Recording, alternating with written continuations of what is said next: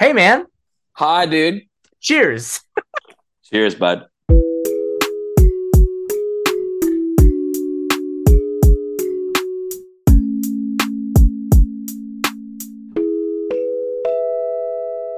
Hi, this is Jake, And this is Elliot.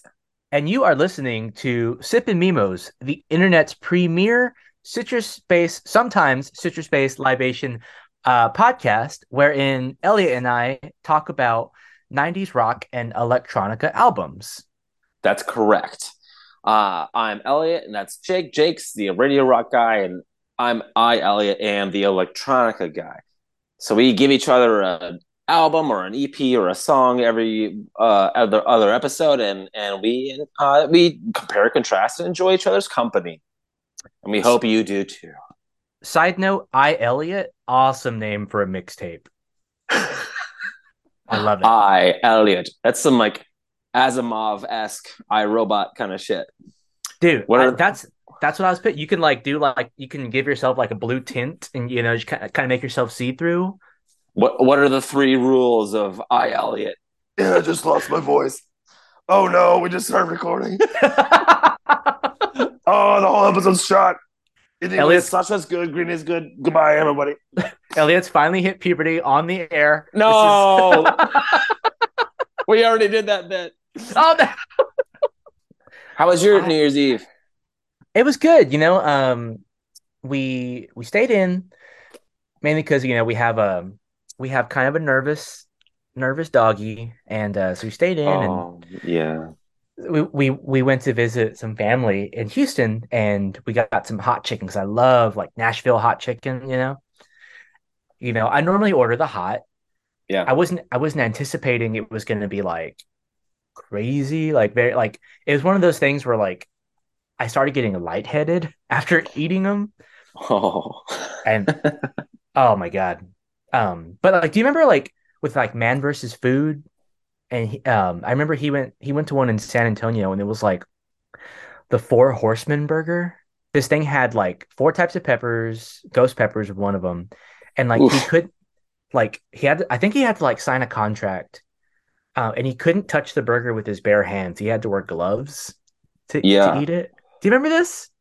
I don't I remember watching a few of those episodes, but I don't remember that specifically. But if you have to wear gloves, oh boy, because like one touch to your eyeball, like you're donezo's, right? Like Oh yeah, because those things are no joke. I didn't know that, and I remember one time I was stocking. I worked in produce, and I was stocking, and I was doing habaneros, and I was just like grabbing them bare hand, like without gloves on, just like Oh, and, uh-huh. and one of my teammates came over and he was like, dude, don't do that. Go wash your hands. Yeah, Hurry. yeah.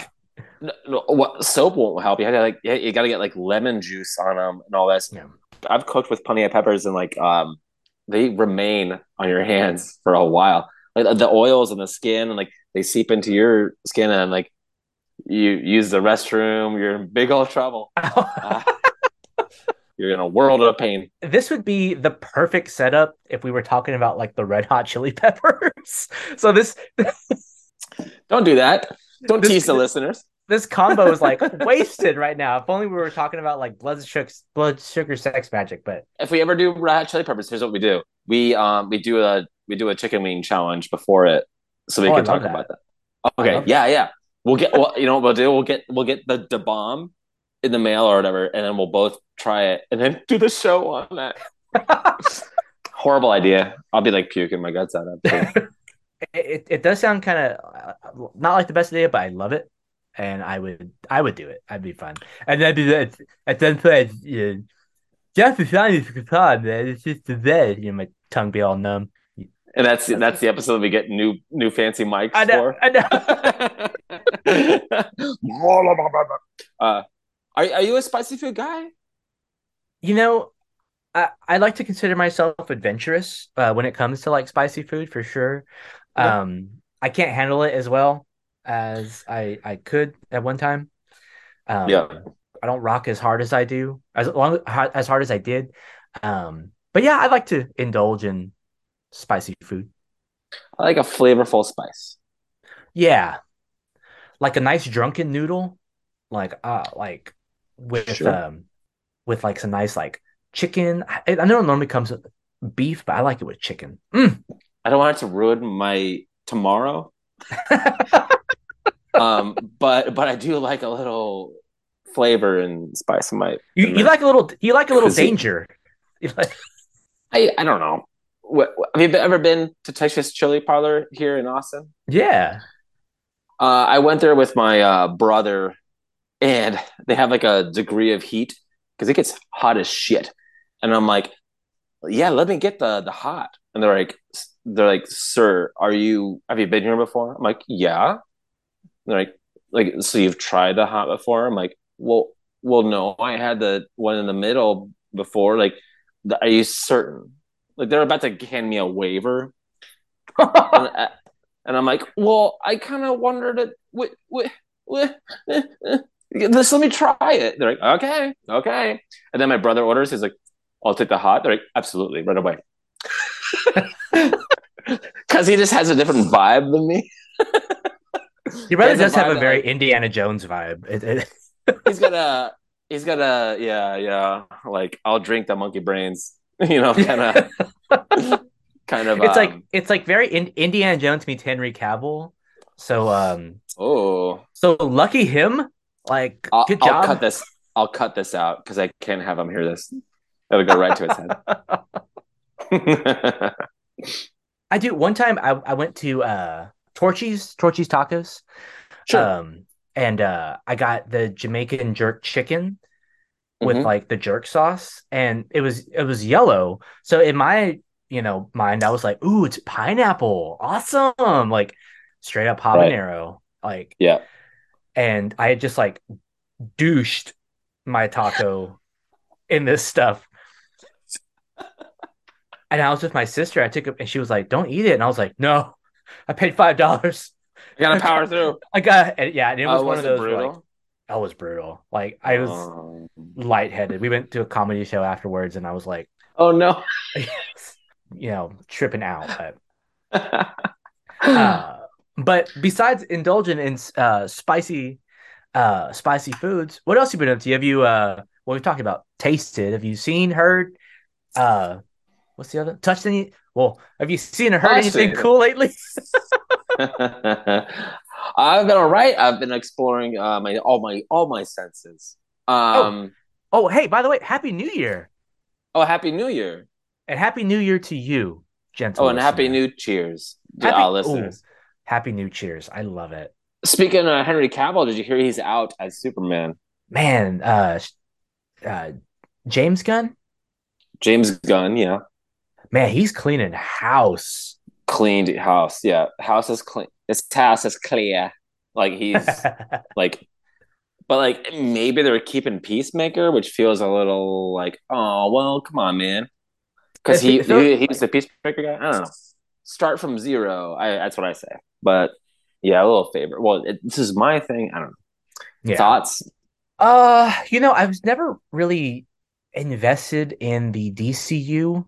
Yeah, Not I mean, not nearly as much as the Marvel CU. the Um, MCU. Yeah, yeah, MCU. that's what it's called. I thought there was some like visually interesting things in like Batman versus Superman and Superman 2013. That first Wonder Woman was pretty great. Oh, I really enjoyed Aquaman. I never went on Reddit to read like fan theories for any of those movies, So I mean, I don't know. Mm-hmm. He seems like he knows what he's doing with superhero movies.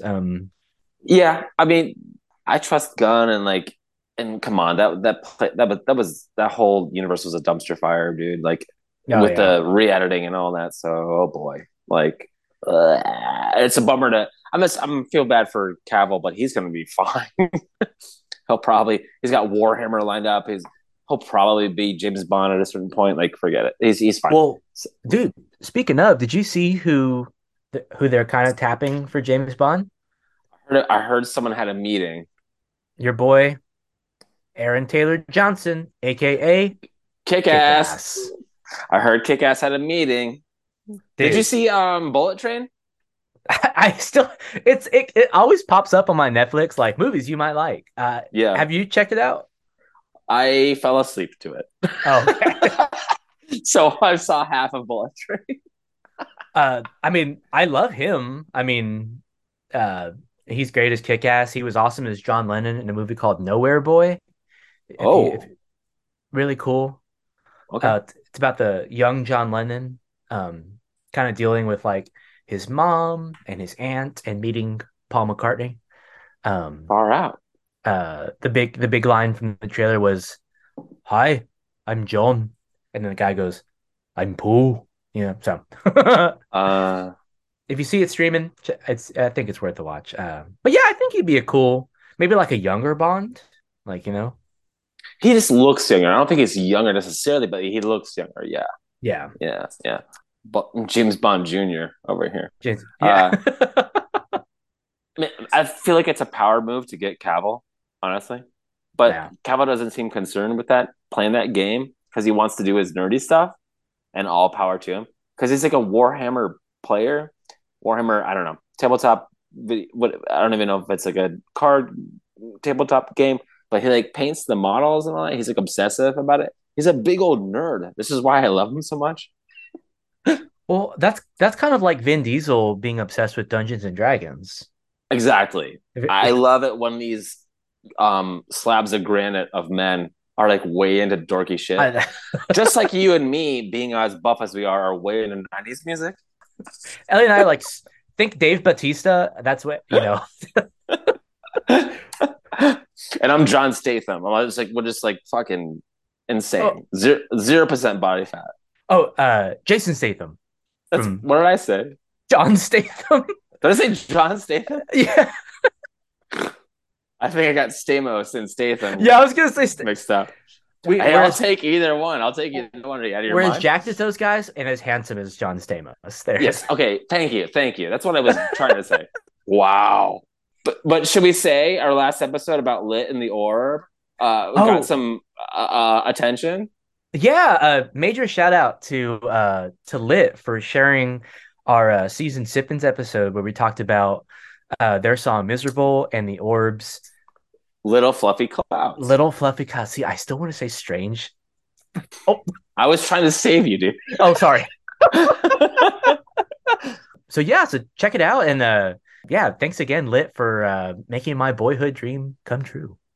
Yeah, and come on the show, Lit. Come on, whatever. Oh, Come on. please come on the show so we can talk about A Place in the Sun. Oh, They're gonna listen um, to me talk about them like uh your homeboy pulling up on the strings, and they're like, these guys get it, and they'll come on the show because of me.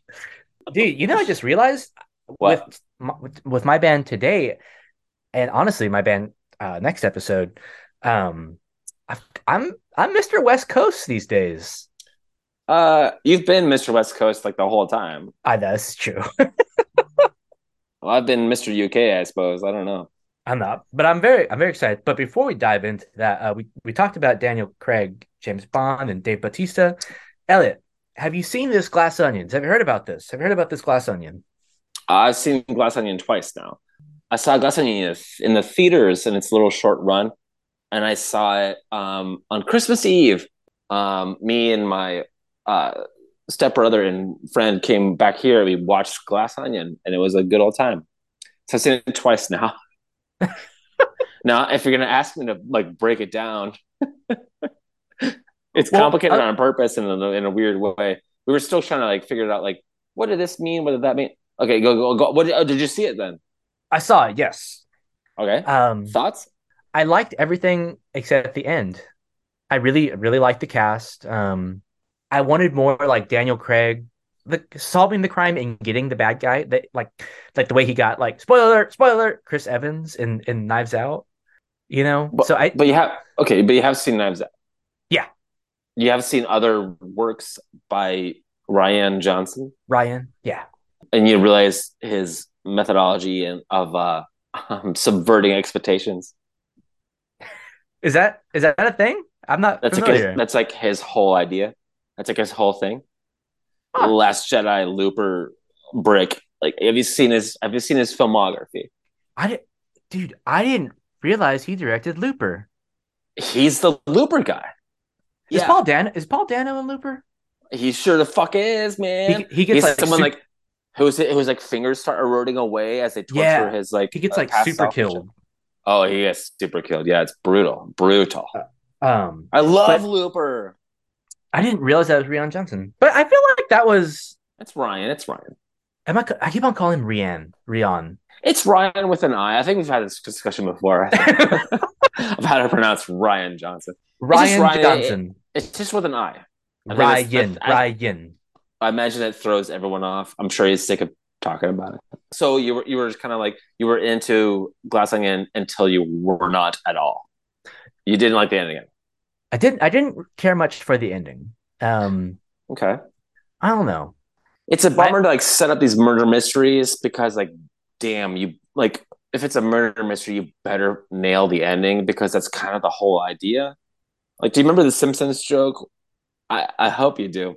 When like I don't know who it is. Maybe it's Lisa or whatever. She's like wants to buy a puppy and she picks up a puppy and the guy's like, "Oh, that puppy's really good. He writes mysteries." And she's like, "How does a dog write mysteries?" And the guy goes, he figures out the ending and then writes backwards." like like like narratively, how does it? Okay, yeah. it's just I just always thought it was like the one of the best jokes in this. But he's like subverting that by like and Knives Out, like, oh, the death, we realize what happens immediately. And then it's like, wait, what the hell is going on? So like and then in Glass Onion, he's subverting your expectations. It's okay to not like things, dude. We're a music criticism show. You're allowed to not like things. This is true. But Yeah. Stand by your dislike of things. okay, okay. But I'm trying to be supportive. thank you, thank you. You're very welcome. Even though I really wasn't like fully on board with that initial viewing of Glass Onion, that whole Knives Out universe is really something I'm very interested in. It's a very interesting concept to me, and I love the Yeah. Benoit Blanc character, Yes. and I hope that Ryan Johnson um, Mm-hmm. really assumes the role of the expander and expands that universe. Here Here we we go. go.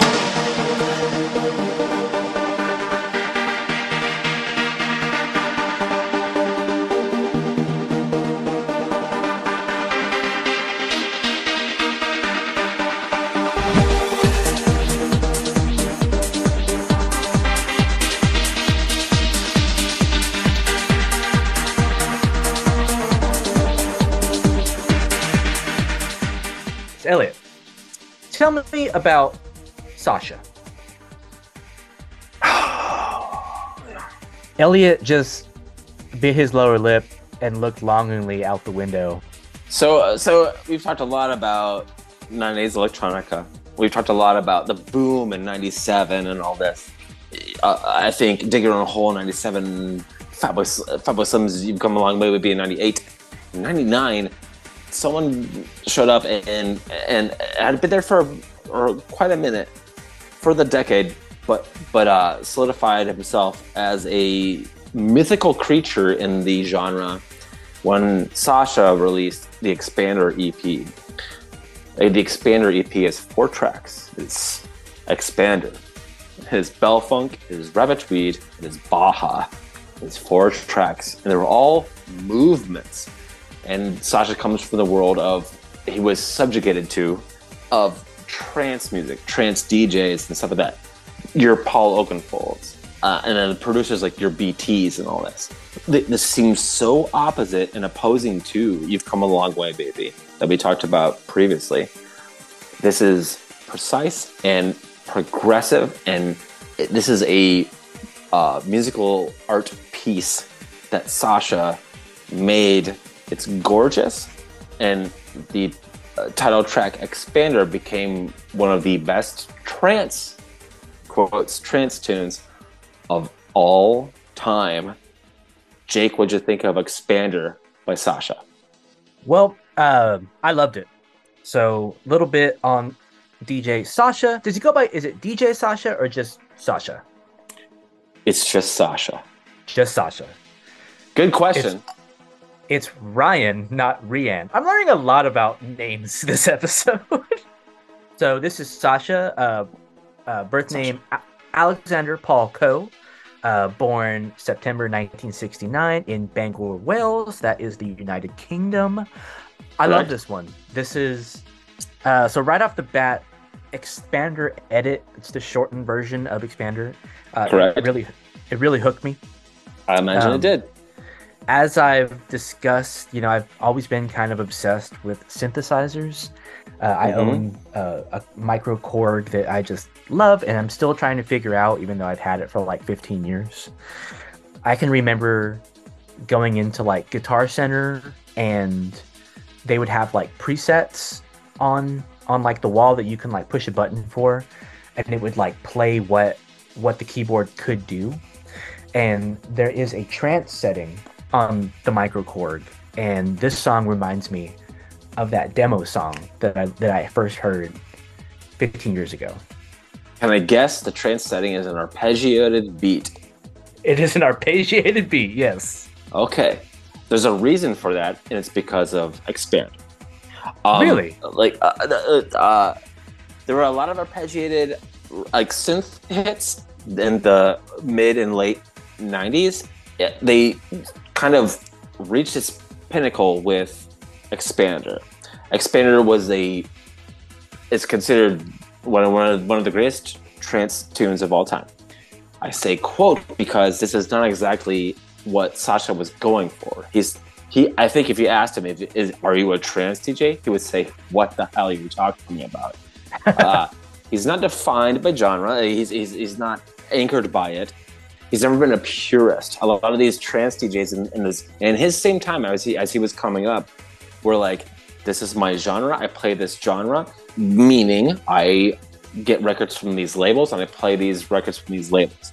Sasha was quite the opposite. He would create his own stuff and in lower tempos, and especially in his older years, he lowers his tempos.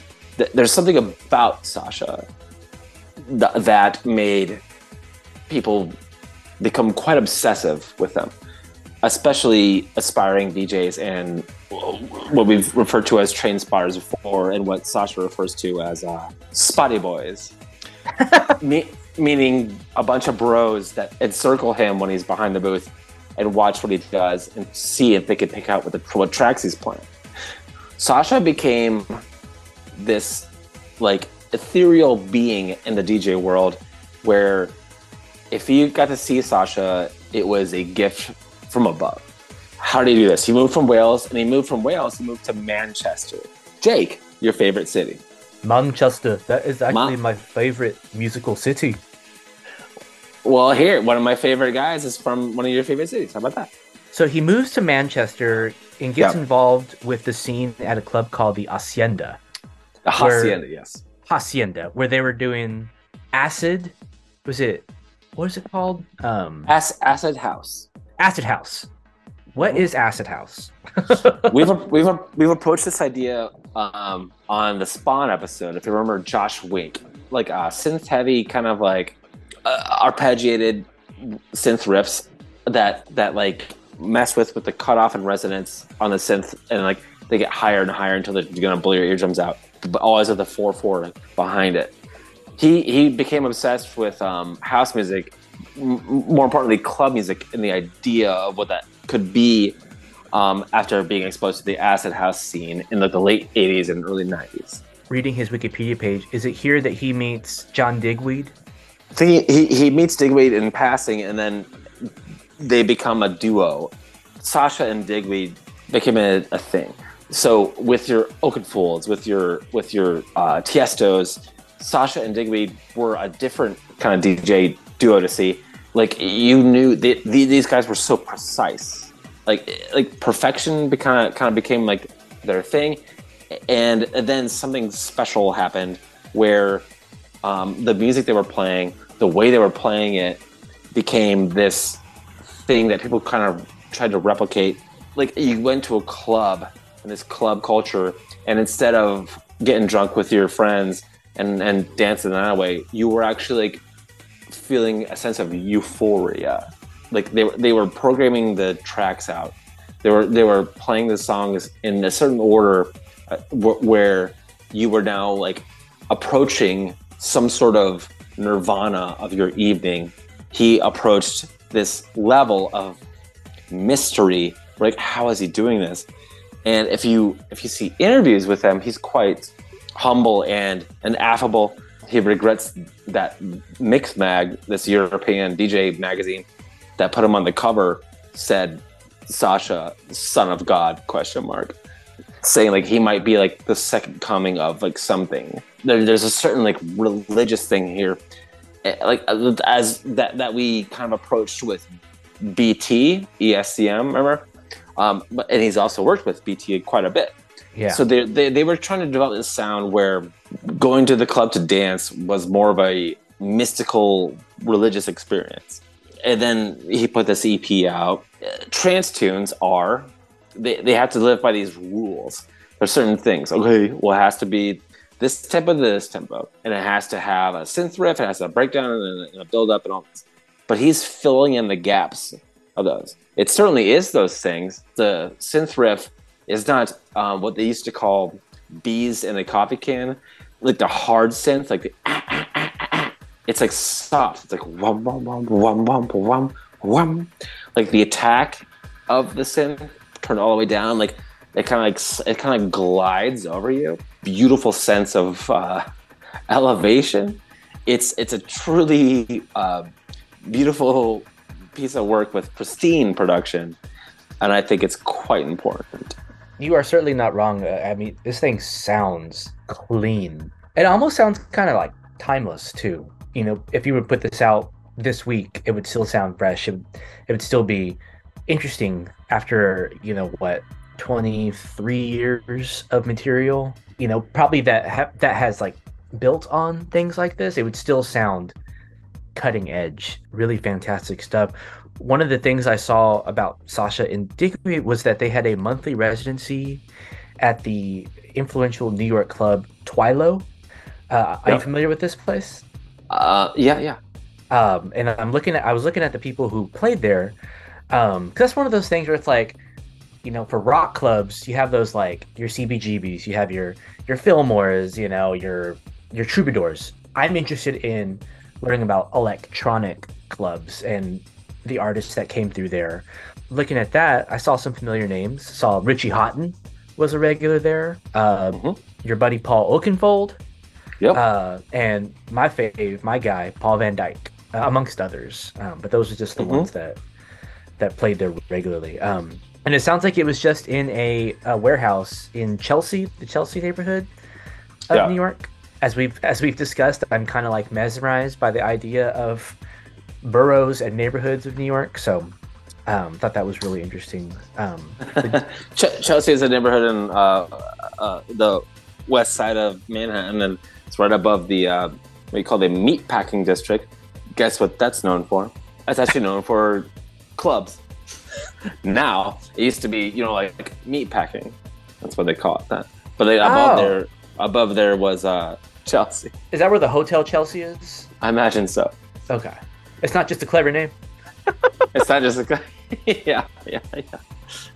But let's talk about the tracks. Do you have any favorites that stand out from the Expander EP? I think they're all quite fantastic. Expander is a absolute classic. Progressive house tune, progressive trance tune, like progressive meaning it takes a long time and it progresses, works in movements. 12 bars of this, 12 bars of that, and then we're going to change the tune up a little bit. And we're going to drop you in a different world. And we're going to work your way back up. We're going to half step the beat. We're going to move it right back up there and then drop you back into the world and then like crescendo and on all this. These are like operatic pieces.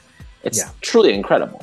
Trance classics of like the late 90s were doing a similar thing, but this has so much like reverb, echo, production, technology behind it where it's like they worked a long time on this. It is so leagues beyond the like 909 quality of some of these other classic tracks of the time. It just kind of like took everything to a new limit and maybe might have destroyed the genre. The Expander, the extended version, It's the original version. the original version. I Yeah? felt like a goofball because I listened to the shortened version because the way it is on Spotify, it's like the radio edit version. I looked it up on Spotify. I'm like, oh, he's not gonna. That's why I texted you today. I'm like, are you sure you got the? Okay. And I had my headphones in and I was like taking my notes. The original version starts and I'm just like, oh, I wonder if this is like a reprise or something of the original if he's in the incorporate. And I looked and it's just it's the extended version. Oh, not my.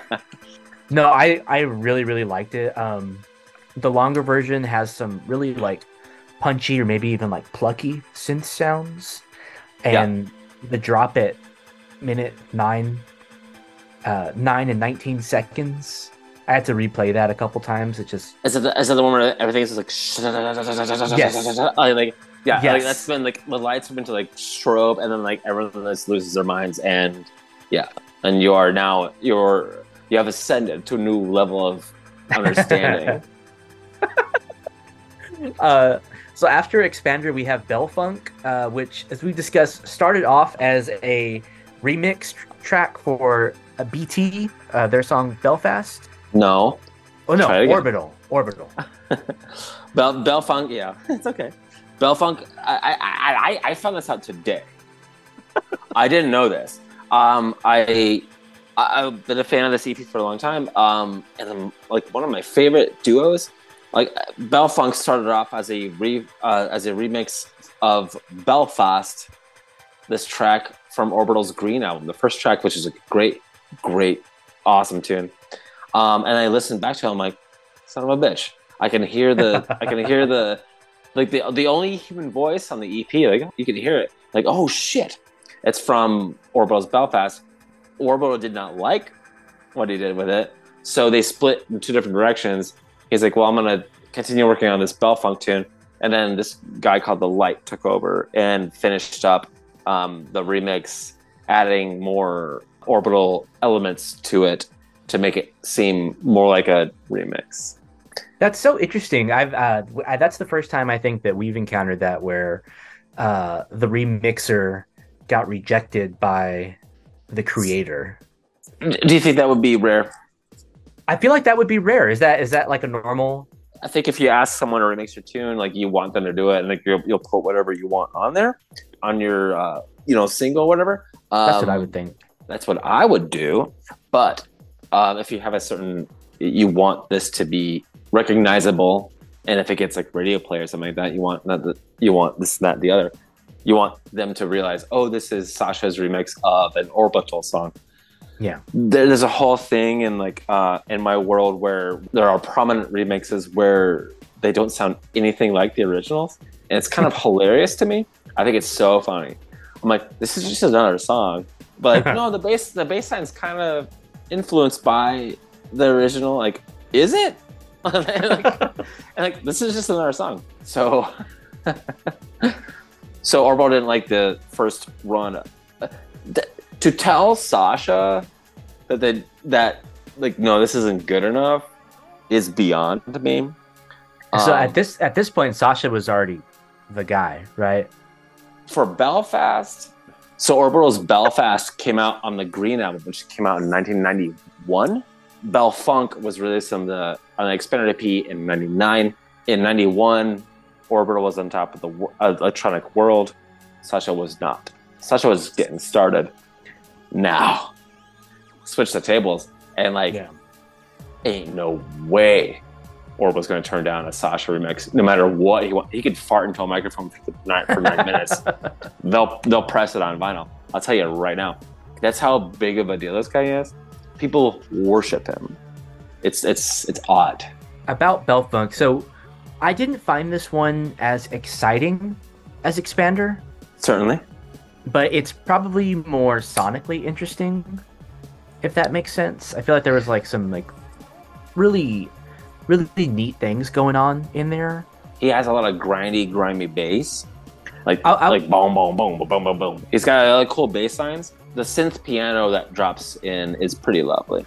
I was gonna say there's some really interesting really like soundscape throughout this one. And there's really no drums until the 8 minute mark when this like buzzy synth kind of just like creeps in and just drives the song all the way home. After Belfont, It's Rabbitweed. so I love the drums on this one. Yeah. Honestly, probably some of the best I can recall while doing research for the show. I mean, up there with like Fatboy Slim. Fatboy Wow. Slim's drum. Yeah, I was truly blown away. And this one actually reminds me of Hybrid in that it's very cinematic, especially when you Yeah. have the organ and the strings drop in around the 3.5 minute mark. It's Uh, it's it's also the broken beat. The broken beat. It's the breaks. The boom, boom, boom, progressive breaks. yeah, that really, I just really connected with the drums on Rabbit Weed. But the probably my favorite song on the album is Baja. Baja? Oh man, Baja is a glorious journey. dude, Isn't it beautiful? it was just. I listened to it on the drive home today, and Oh, beautiful it's- drive home song. it's Perfect. it's kick ass. Like It's so good.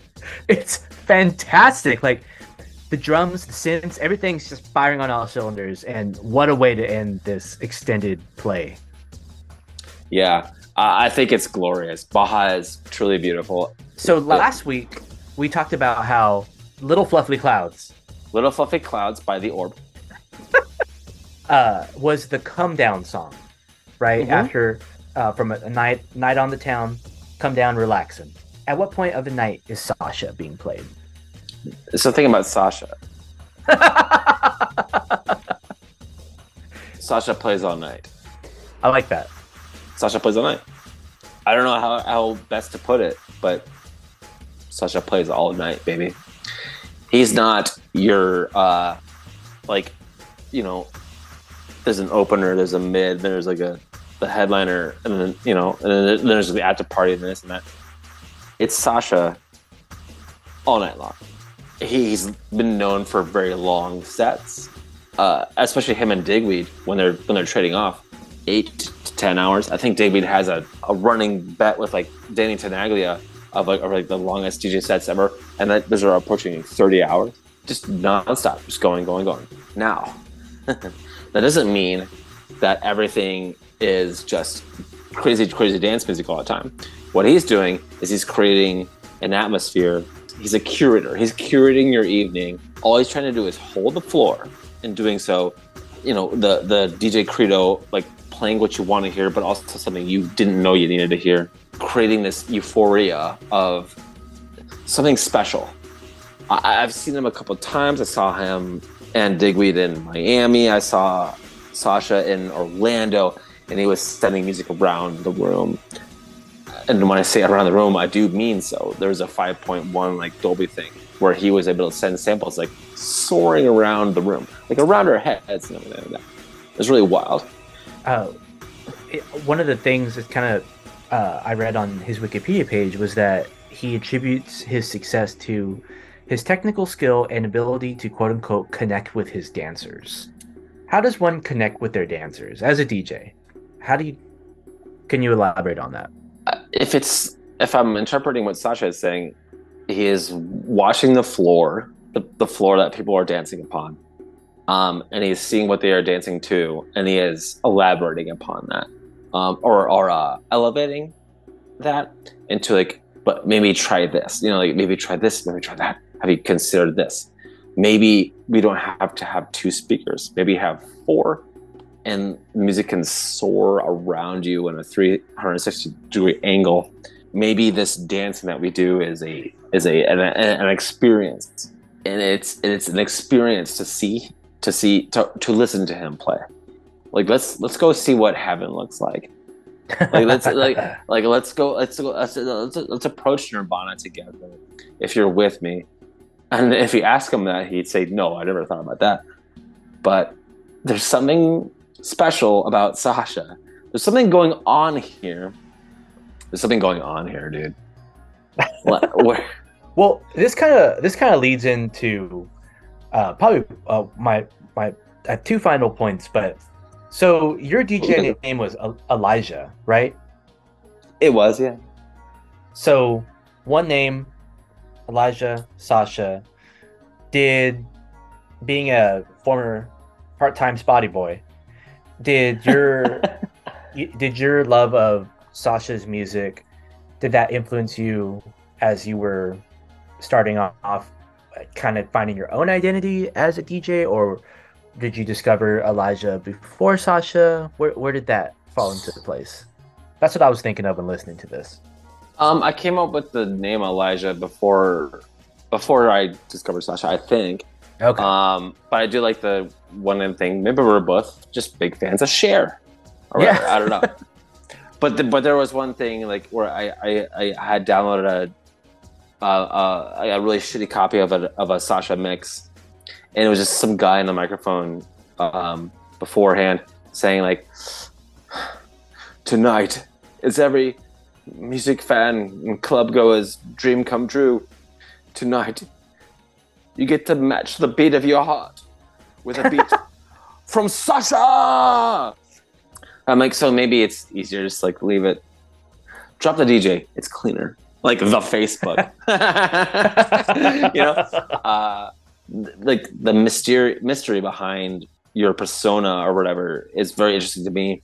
So even though this isn't technically trance, as we kind of saw with Paul VD, I'm like really into those like keyboard driven arpeggiated. I thought you would know. And this was like right in that wheelhouse, and one I will honestly like probably return to like tomorrow. And final note, Sasha's remix of Ray of Light by Madonna is just is nuts. Like that song is seriously the Dookie. Here we go. That's two in an episode. That usually doesn't happen. Do you have the time to listen to me whine about nothing and everything all at once? I am one of those melodramatic fools, neurotic to the bone, no doubt about it. Sometimes I give myself the creeps. Sometimes my mind plays tricks on me. It all keeps adding up. I think I'm cracking up. Am I just paranoid? Am I just So my album this week was Green Day's Dookie, which came out on February 1st, 1994, about 29, almost 29 years ago next month. Heavens above. Elliot, what did you think of Dookie? Oh man. Okay. Well, I dove in and I know Green Day. Through cultural osmosis, that we talk about a lot. They've kind of just always been there, like weirdly. Yeah, they've just been around. So I listened to it and I was like, okay, yeah, sounds like Green Day. And then the hits started rolling. Oh yeah. And I was like, okay, wait, why wasn't I the biggest Green Day fan ever? Because this is fun as shit. Like these songs are awesome, and I'm like pumped up, and I'm feeling good. And even though they're talking about some weird shit, I really dug it a great deal. Like some of the call and response to I was seeing the Clash, and I was wondering oh, what are their influences, blah blah blah. When did they show up, and how influenced or how influential are Green Day? So I'm very excited. I want to ask you about it's three people, right? Yes. So I want to ask about does three people give you more power somehow? It's as opposed to 4 or 5. Somehow I had to assume they're all tight enough to be so in sync that they're just fucking figuring it out so quickly because the tempos are fast. The drummer is playing that piccolo snare like a machine gun. And the hats are always open. I'm very curious what you think about this one, but I dug the hell out of it, man. There's some absolute fucking fire ass hits on this one. Oh man, I'm happy to hear. I'm happy to hear you enjoyed it, and we're gonna get into like all those things because I have notes for days. Go on. I am John Doe from Seven now, so we just. Oh boy, here we go. All right. So Billy Joe Armstrong and Mike Dirnt met in elementary school in the town of Rodeo. Now, Rodeo is a quote-unquote rundown industrial town on the outskirts of San Francisco. In his book, Sell Out, the major label feeding frenzy that swept punk, emo, and hardcore, 1994 to 2007, Dan Ozzie says that the Bay Area Quality Management District once deemed Rodeo, California, as the most odoriferous community due to the smell of all the oil refineries. So these guys are from a town known for its odor, and needless to say, they were hungry to get out. Billy Joe and Mike Dirnt, they start a band called Sweet Children, and it's kind of like a garage rock 60s pop, but with punk energy type band. You can listen to some of their demos. They're out there. They very much sound like Green Day. Like there's no mistaking Billy Joe Armstrong's voice. So these guys, they start getting involved in the club scene in San Francisco, and the club is called 924 Gilman Street, which opened in 1986.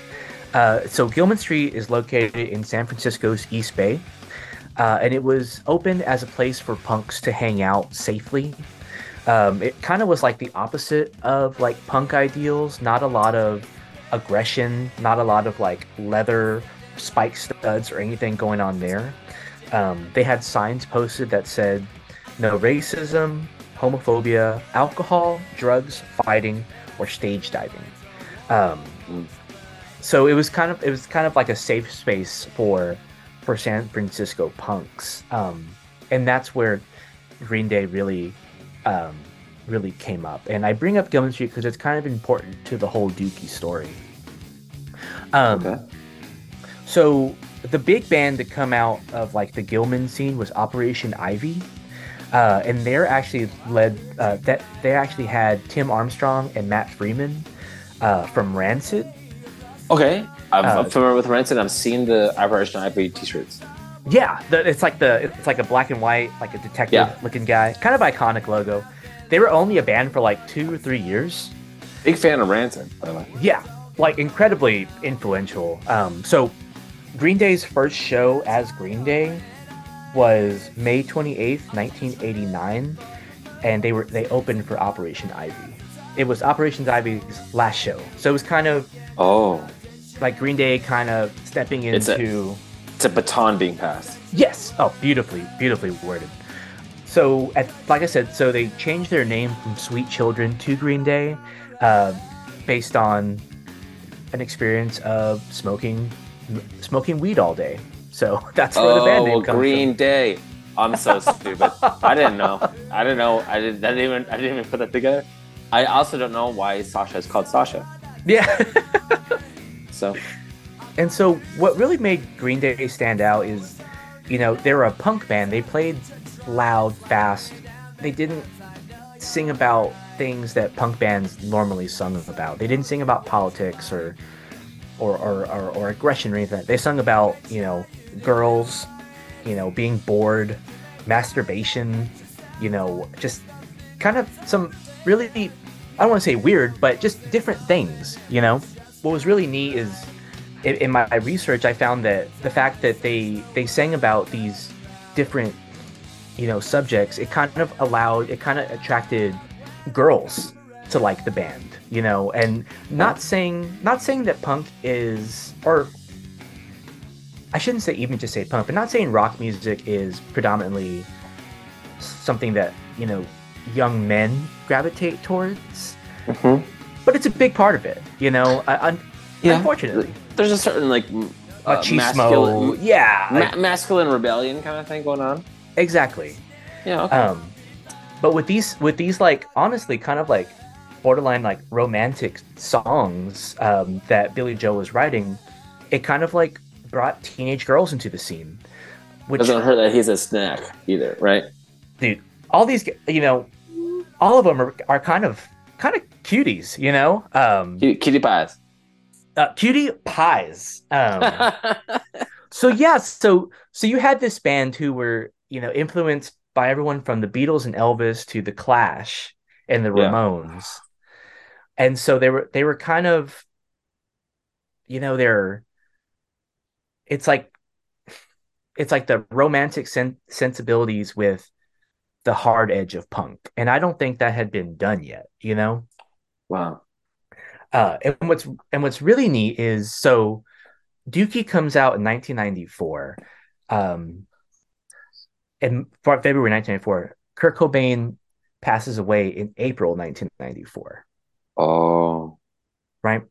So what Ozzy says, and another really fantastic author that I read for the show, Ian Winwood, his book Smash, Green Day, The Offspring, Bad Religion, NoFX, and the 90s punk explosion. What they kind of what their kind of thesis is like, Nirvana kind of opened the door for major labels to start mining the underground scene, you know, Mhm. and looking for that new Nirvana, looking for that hard band that wrote catchy songs, and that's Nirvana kind of opened the door for a band like Green Day to become a band like Green Day, if that makes sense. Interesting. Wow. Um, it's a really great, really neat story. So Green Day was signed to this record label called Lookout Records. By all accounts, could not keep up with the demand for Green Day fans. Like they just could not, they couldn't get their records out there. Like there's stories of like Green Day would play a sold out show, and fans would be like, "Hey, we want to buy your record, but I can't find it at the store." And they're like, "Oh yeah, there's nothing we can do about it." Um, so Green Day hires a manager that gets them out of their contract with Lookout. Basically, they said, "Look, y'all can keep those first two Green Day albums that they put out with Lookout, and we're just gonna go get a major label contract." Um, Oh. so they connected. It was Jeff Saltzman. Was one half of the managers. He gave Green Day's demo to Rob Cavallo, who worked for Warner Brothers Records, and this demo included "She," standout track, and Yeah, absolutely. and Basket Case. Hmm. And so Cavallo was blown away and went to visit the guys in their basement apartment in Berkeley, California. Got to meet them, and I love the story. The behind the music episode for Green Day is on YouTube. So it was awesome to revisit that. And in it, they're kind of like, yeah, we were just kind of sizing each other up. And Rob Cavallo, he's like, they learned that, I could play every Beatles song on guitar. And so they tested me. He was like, they rolled me a joint and started like naming off Beatles songs to see if I knew how to play them. And he was like, I nailed it. And so, but then he says like he went to the airport and was so stoned that he missed his flight. So, Yeah. um, but in the end, Green Day signed with Rob Cavallo. I think he's produced every album they've put out since, and the album they produced is Dookie. Tell me about this producer. He's gone on to do some great things, right? Rob Cavallo, he's an Oscar winner. Oscar winner. Yes, because he produced the Tarzan soundtrack, which won an With Phil Oscar. Collins? With Yeah, Phil Collins? Oh my goodness gracious. I think it's "You'll Be in My Heart." Yeah, homeboy has an Oscar. He's fantastic, and like he's very unassuming. Like looking at him, you would not think that he'd be like the guy that the punks in Green Day would have picked. But I love that. He's produced former Subjects, Goo Goo Dolls, "Dizzy Up the Girl." Yep. He did He did Green Day's Dookie, Insomniac, Nimrod, American Idiot, My Chemical Romance. This guy's kind of just he's crushed. He's just crushed. Good for you, Rob Cavallo. Yeah, far out. Now, when a band like this comes into a studio like this and like has a high level producer, do you think they're willy nilly with it, or do they have their songs written and ready to go? They had their songs written and ready to go, and they were tight. I think. Even on their third album? Oh yeah, like I think the main thing that they did was get Billy Joe's guitar sounds. So Rob Cavallo talked about they just like lined up a bunch of amps for him to try, and they settled on like a Marshall amplifier. Sure. What an amp, because the guitars on this record just sound whew, crispy and just out of this world good. That's delicious. But yeah, so I think they said like when they recorded their first two albums, which one of them is called Kerplunk, and the first one is Escaping Me. They had like a $750 budget, if I'm not mistaken. $750? Yeah. Oh my god. And for Dookie, they had 100,000, 150,000 or something like that. Far out. How do you feel about the like an album of this prestige being called Dookie? It's kind of like an album like the Blue Album being called the Blue Album. You know, it's just like it's kind of unassuming. Throwaway, like yeah. We don't have time to call it something. I think they named it Dookie because like they all had diarrhea at one point. That's what I read too, man.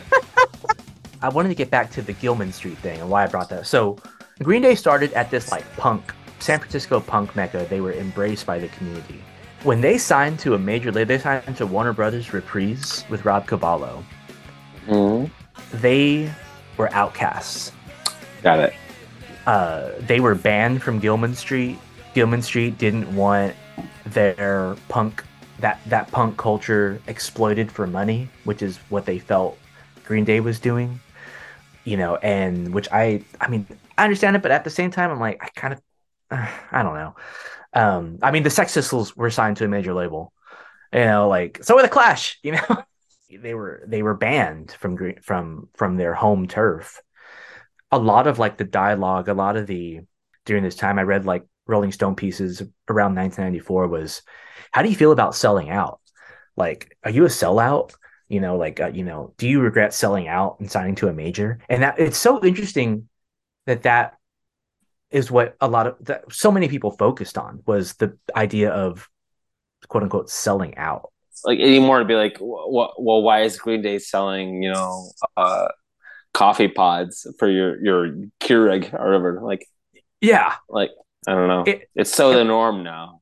Yeah, and that's what I think this album is so special, and in one of the many ways, like in the behind the music, like they say, like, we didn't sell out for money, which, come on, it's okay if you did, like, get that money, like, if you're as gifted as you are and as talented as you are, and you can, support yourself with your art, I'm not gonna think anything less of someone, like, go for it. But they said, like, we believed in our music so much that, we knew that the underground had taken us as far as it could go, and we wanted our music, to do more, Sure. Team Green Day in that argument, honestly, like, yeah, what are you talking about? Yeah, I mean, to the point where like their indie record label could not get their records out to people. Like, is the music less good is it less of quality if more people hear it? Like, not necessarily, no. Yeah. But like, it's more exclusive, sure. So then who are you really fighting against? You want the exclusivity. And you're mad that other people get to know your friends. That's what it is. Yeah, exactly. And I bring up Nirvana again because for alternative rock, they were just everything in the 90s. They opened so many doors. The idea of selling out to Kurt Cobain, he could not, that was everything to him. You know, staying true to his punk roots, to his underground roots, like that was everything to that man. You know, and he took that very seriously to the point where, like, you know, it just like ate away at him. The fact, like, the idea of selling out. But Nirvana signing to Geffen made it okay. Well, like, I wonder if in like Green Day's mind, they're like, okay, well, Nirvana came from the underground and they did it. You know, maybe, you know, we could find success doing it too, even though it like tortured Kurt Cobain, you know, signing to a major label. Does that make sense? It does, yeah. Like, you know, well, they made a deal with the devil, and that's so, and they're the closest band in the world, so maybe we could do that too and not lose clout. Yeah, like still write enduring songs that mean something to us, you know, like, and it's just so interesting how that changed in 3 years, like from when Nirvana signed and then when Green Day signed. It's just the parallels are just really fascinating between the two bands. Because of previous episode, The Offspring, like The Offspring came out with Smash in 1994 as well. You know, and you know, in Rolling Stone they say like punk rock is profitable again. You know, because you had these two rock bands with like punk rock ethos, you know, punk rock like roots, playing their brand of punk, you know, and because of the success of Dookie, bands in that scene were discovered, like NoFX, you know, Rancid, independent labels were able to, you know, sell records like Smash by The Offspring is for a time was the highest selling independent release from a band, you know, and it wasn't just Green Day selling out to a major label. Oh God, you know, it was like Green Day being out here introducing these kids to punk rock by playing this like fast, hard, edgy, quote unquote music, and those kids being like, "Oh, I want more of this. Where can I'm gonna look at, you know, Lookout Records. I'm gonna look at Epitaph and Fat Wreck Records and find these other bands." And so it to say it was a game changer is kind of like an understatement. But I really enjoyed Dookie. The name's ridiculous. It's about diarrhea. A lot of open hats. Drummers on point with that piccolo snare, which I love so much. I really enjoyed it. I think in Longview they say "Take me to paradise." Longview. Take me away to paradise. That's it. Yeah. All right. And then there's "Welcome to Paradise." The immediate next song, which I thought was beautiful. I was like, is this a concept album? And I'm like, oh, tell me that like that Longview is right here. Take Me Away to Paradise, and then Welcome to Paradise is side B. But I thought that was really cool. Because I'm an album guy, and I like that motif. Really enjoyed the hell out of that. See, I missed that. Thank you for bringing that for pointing that out to me. That's incredible. Take me away to paradise. Welcome to paradise. Like boom. Like it's this next song. It's you've arrived. It's kind of interesting. Like so, they're telling a story with the track listing, which I obsess about. I think it's pretty interesting. Yeah, it's cool.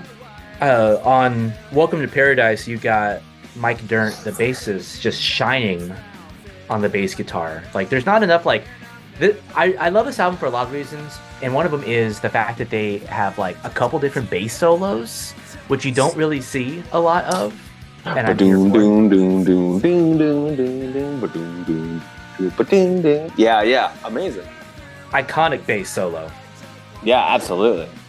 I thought Pulling Teeth was a really interesting one. It's it's practically a country song, you know, like if you would have dropped like some like steel guitar on there, like I think it would work. It reminded me of Social Distortion, another California punk band that plays like a really interesting blend of country punk, cowpunk as they call it. What's up with Billy Joe's cadence? See, that's, you know, one of my favorite new podcast is it's called Bandsplain and it's on Spotify and the host is Are they stealing our shit? Because that sounds. no no Yet again, another podcast stealing our steez, man. oh, I know. but so one of my favorite new podcasts is called Bandsplain. Okay. And the host on it, who's also her name is Yossi Salek, she asked Dan Ozzie, who was the guy from the Sellout book I was talking about. She asked Okay. Oh, wow. what's up with Billy Joe's singing voice? yeah. What is it? Come on. I remember it's so funny you bring it up. One of my earliest memories of this band, I was talking to my mom. She was like, "What are you listening to?" And I said, "Oh, Green Day." I was like, "You know who they are?" And she's like, "Yeah, that's that guy who pretends he's British."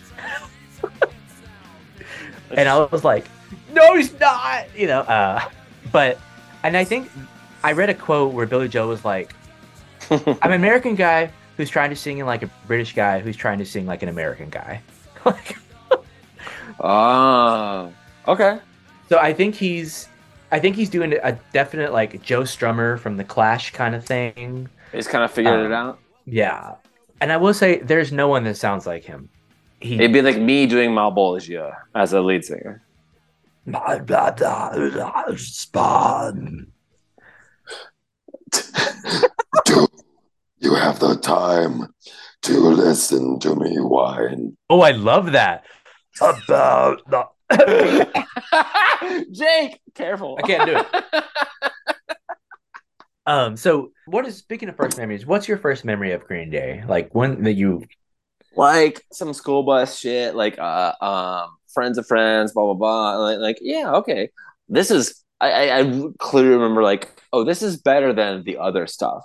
Yeah. This seems cool. I don't want to judge too many cool factors here, but it was decidedly cooler to like Green Day than Backstreet Boys or whatever, or Yeah.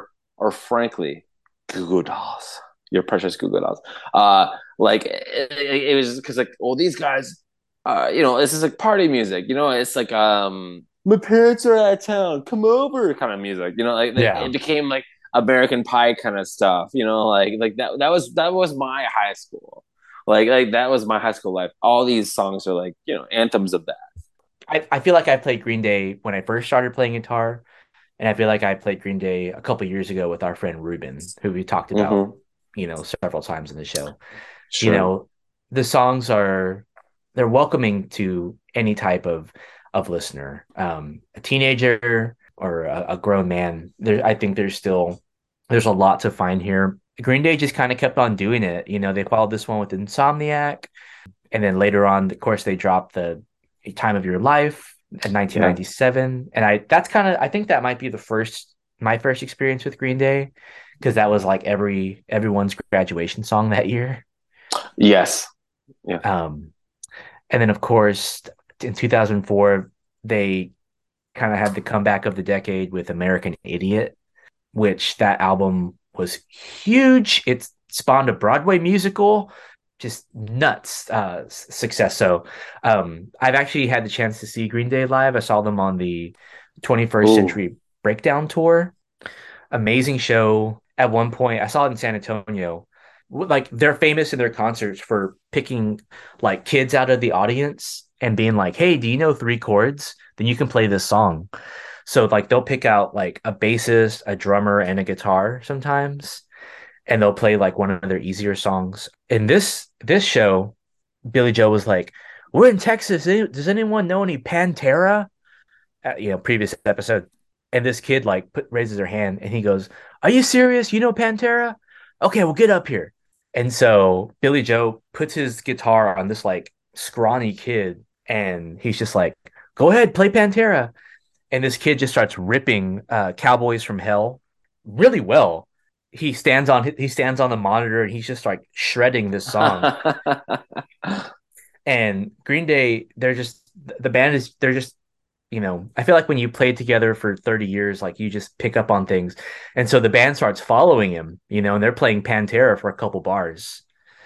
And everyone loses their mind. And Billy Joe was like, "I was at the Alamo today and I bought this this sheriff pin that said Billy Joe, and that was awesome. I want you to have it. And he gave the pin to the kid, and and just really they all seem just like really like kind, fan forward artists, musicians, and to be as big as they are and to still have that mindset, sell out or no, I think that is incredibly punk rock. Yeah. So I've always really enjoyed Green Day.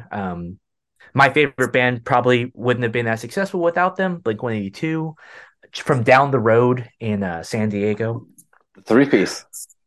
Another three-piece. Whether I realize it or not, I have a lot to thank Green Day for. So, and I'm really happy you like the album. I like that a great deal. I think I said on a couple episodes ago, my brothers went to a Green Day show at, over here at the Coda, and Green Day played for like 3 hours nonstop, all hits. 3 hours of hits.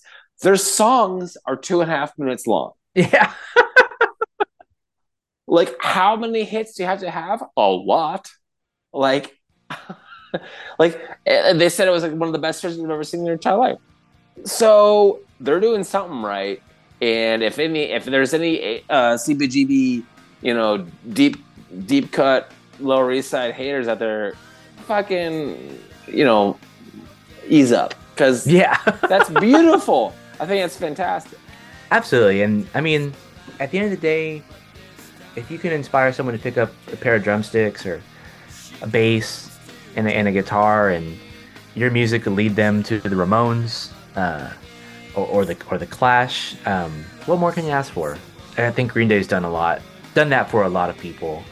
We would be remiss to not talk about the 1994 Woodstock before we go. Are you familiar with this one? 94 Woodstock. So Green Day played 94 Woodstock, and it's the one where the crowd started throwing mud at them. But not the world-changing, disastrous 99 one. No, this is 94. The mud pit, where it wasn't as much as a disaster as 99. Like, oof. No, at least not that I know of. But this is the one where they play and that people really feel they, finally endured themselves to the masses at this show. With this performance, it's the one where they're playing and the crowd starts throwing clumps of mud at them as they're playing, and they get covered in mud. And at one point, they just stop playing and just start throwing mud back at the crowd. And that's kind of like the thing that they say is like the catalyst for them taking that superstar step. Because I meant to say it, but Trey Cool is the drummer, and he's just such an entertaining musician, and just he's solid. Like, he's not necessarily very flashy. I mean, he's got like the drum solo in like Burnout, but he's just solid. I have no qualms saying, like, as a drummer, like, I've never heard drumming like that before in my life. He is a machine gun on beat to the like nanosecond. Like, it's truly, truly amazingly impressive. Yeah. One of the things we didn't really talk about, Dookie, is some of the most iconic music videos of the 90s, I would argue, came from this one. You got Basket Case, you have When I Come Around, Longview, just really iconic videos that really are just a snapshot. And upon my research, I learned that all of these music videos were directed by the same guy. His name is Mark Core. Mark Core directed another iconic 90s music video by a band the following year. And it's a band that I'm very, very excited to talk about finally on the show. We are going to talk about 1995's Tragic Kingdom. No. By Miss Gwen Stefani and No Doubt. Wow, really? Yeah. I'm a big old No Doubt fan. I'm not gonna lie.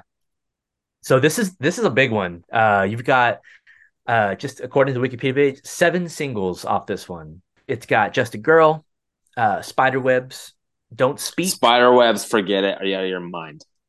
So Very excited to finally welcome Gwen Stefani and the boys to the show. For my album, since you're doing No Doubt, in 1998, a band I think you're familiar with released an album called Moon Safari.